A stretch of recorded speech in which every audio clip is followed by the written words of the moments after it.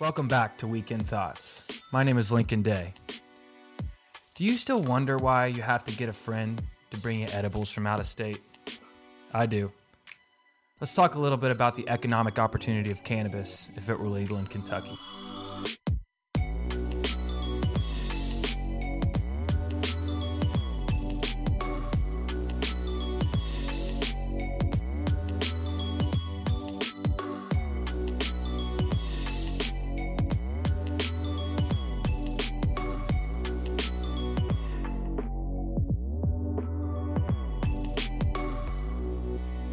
Cannabis legalization is a popular topic these days. A poll conducted by Pew Research Center in April of this year found that fewer than 10% of Americans believe that marijuana should not be legal at all. That means that almost 300 million people are in favor of some form of legalization, be it recreational or even just medicinal. According to the CDC, though, about 22 million people use marijuana in the U.S. So this old adage that you may have heard from your parents or your grandparents that the only people who want to legalize marijuana are the people who use it. According to these polls, that adage is losing its credibility. And, that's where I think the opportunity lies with legalized cannabis. The people who don't use it could arguably benefit more than the people who do. The sheer size of this market, the people who use marijuana and other forms of marijuana products, is 22 million people. That means huge tax revenues for all the states that are legalizing it and gamefully bearing the fruits and realizing the tax revenues from that market are building schools, building bridges, and bolstering economic growth in every industry, which we desperately need in Kentucky. We've been promised more opportunity, more industries after the exit of coal and the decline in tobacco reduction. Hemp, CBD was the next best thing. Well, I don't see that coming in and replacing anything anytime soon, at least not the market that tobacco had or coal had. But discussing kind of the tax revenue base and the markets that could be, let's dive into a little bit about what the legalized states are realizing from a tax revenue standpoint. Alaska, which is on the very low end of the tax base structure of the legalized states, realized $24 million in tax revenue in 2020. Or California, who's on the opposite end, the high end of the tax base, realized over $1 billion from tax revenue for cannabis. Based on those figures, Kentucky sits somewhere in the middle of the median, if you will, of the sample figures. The Motley Fool is a cool website that I follow online, and it did a analysis of if all states were to legalize marijuana, how much revenue could they potentially realize? And they found that Kentucky is leaving about $83 million in yearly tax revenues on the table by not legalizing cannabis. Now, if you listen to the podcast with me and Evan and Logan, Evan said that he thought that might be protecting the bourbon industry. That's why we're not legalizing cannabis, which is a valid argument, and one, frankly, that I'd never thought of. Does the consumption of marijuana or cannabis products hinder the usage of bourbon, the consumption of bourbon? Well, the bourbon industry is a huge international market. And frankly, Kentucky production of marijuana could be too. So I would like to explore that a little bit more, and maybe that's the truth. But when speaking about tax revenues, it's good to speak objectively because they're nuanced, and especially for an illegal industry, there needs to be a margin of error. But saying that, I still think personally that you can conclude that Kentucky is missing out on tens of millions of dollars yearly in tax revenue. Now, if it was just 1 year where we could make $83 million or $50 million or even $20 million, I would say, okay, let's step back and analyze this a little bit more. But this is yearly. This is people using and buying marijuana products year after year. But of course, in addition to the tax revenue opportunity, there's more supporting roles that could evolve from the legalization of cannabis in Kentucky. On top of the people that actually produce and grow the plants, there could be storefronts, or there will be storefronts, dispensaries, pharmacies, things of that nature that actually sell the marijuana. Oftentimes you don't see the people that are growing a product are the ones who are actually selling it. Now, there is some vertical integration in the industry, but nevertheless, that's leases that are being signed, buildings that are being bought to put up storefronts. And depending on the variety, you'll see indoor growers who will be leasing warehouses and buying lights. There's going to need to be light makers and electricians to install those lights. Fertilizer makers that for the inevitably outdoor growers.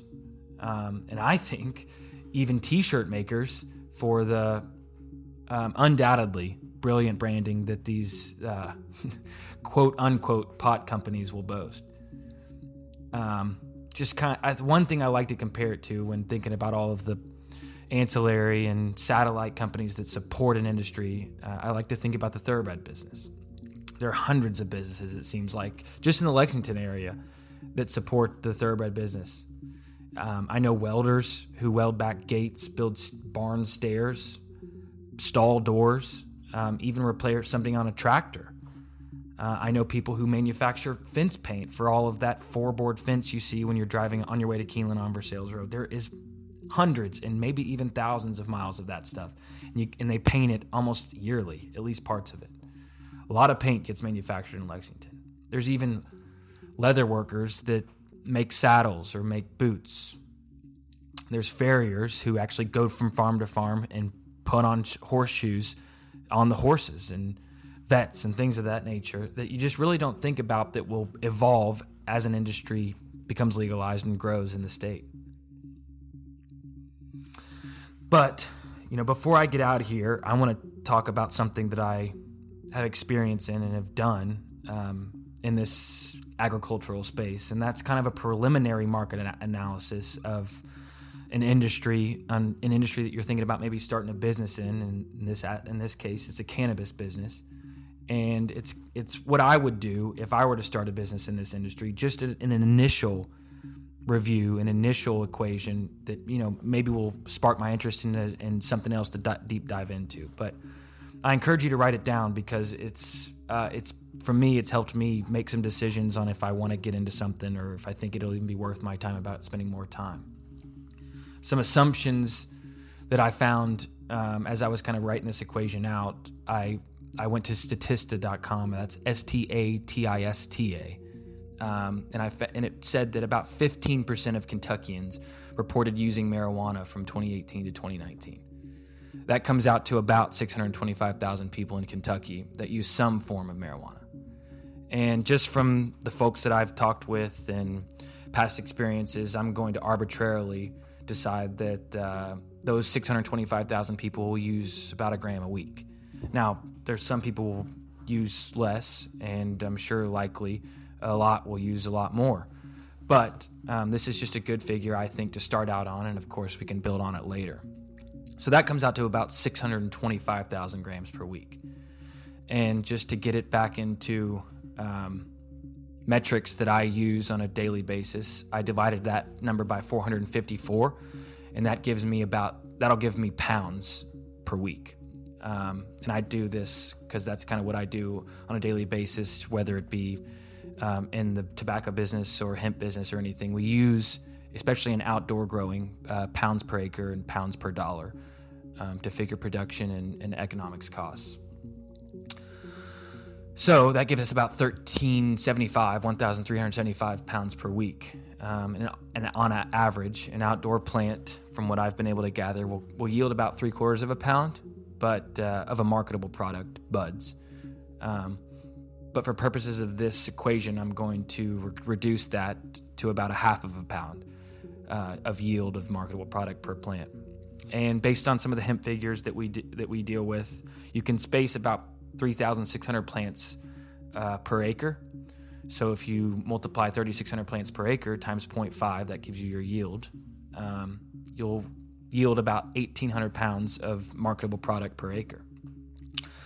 I multiplied that by 52 to find a yearly production, which is about 40 acres is what you need to supply the Kentucky market. If 625,000 citizens used 1 gram per week, take about 40 acres. Now, here's where it gets juicy. If an outdoor grower, and that's my experience, can yield about 1,800 pounds per acre, and they can get about half of a pound per plant, which is 1,800 pounds, they can realize $1.8 million at conservative market prices. That means that if you can sell a pound for $1,000, which translates to really only about $2.20 per gram, you can yield $1.8 million per acre. Now, I don't know about you, but the last time I was in a dispensary, grams were being sold for about $20. So take that for what you will. Now, full disclosure here, I think as more states legalize and the industry starts to evolve, there'll be more supply in the market, therefore price will go down. There might even be a race to the floor. That's just my opinion, and I think that will inevitably happen. That's why I think it's important to automate and make your process as efficient as possible so you can get your costs down as much as possible. But that's what I think about the cannabis legalization in Kentucky. Why don't you add us with some of your thoughts? See you next week.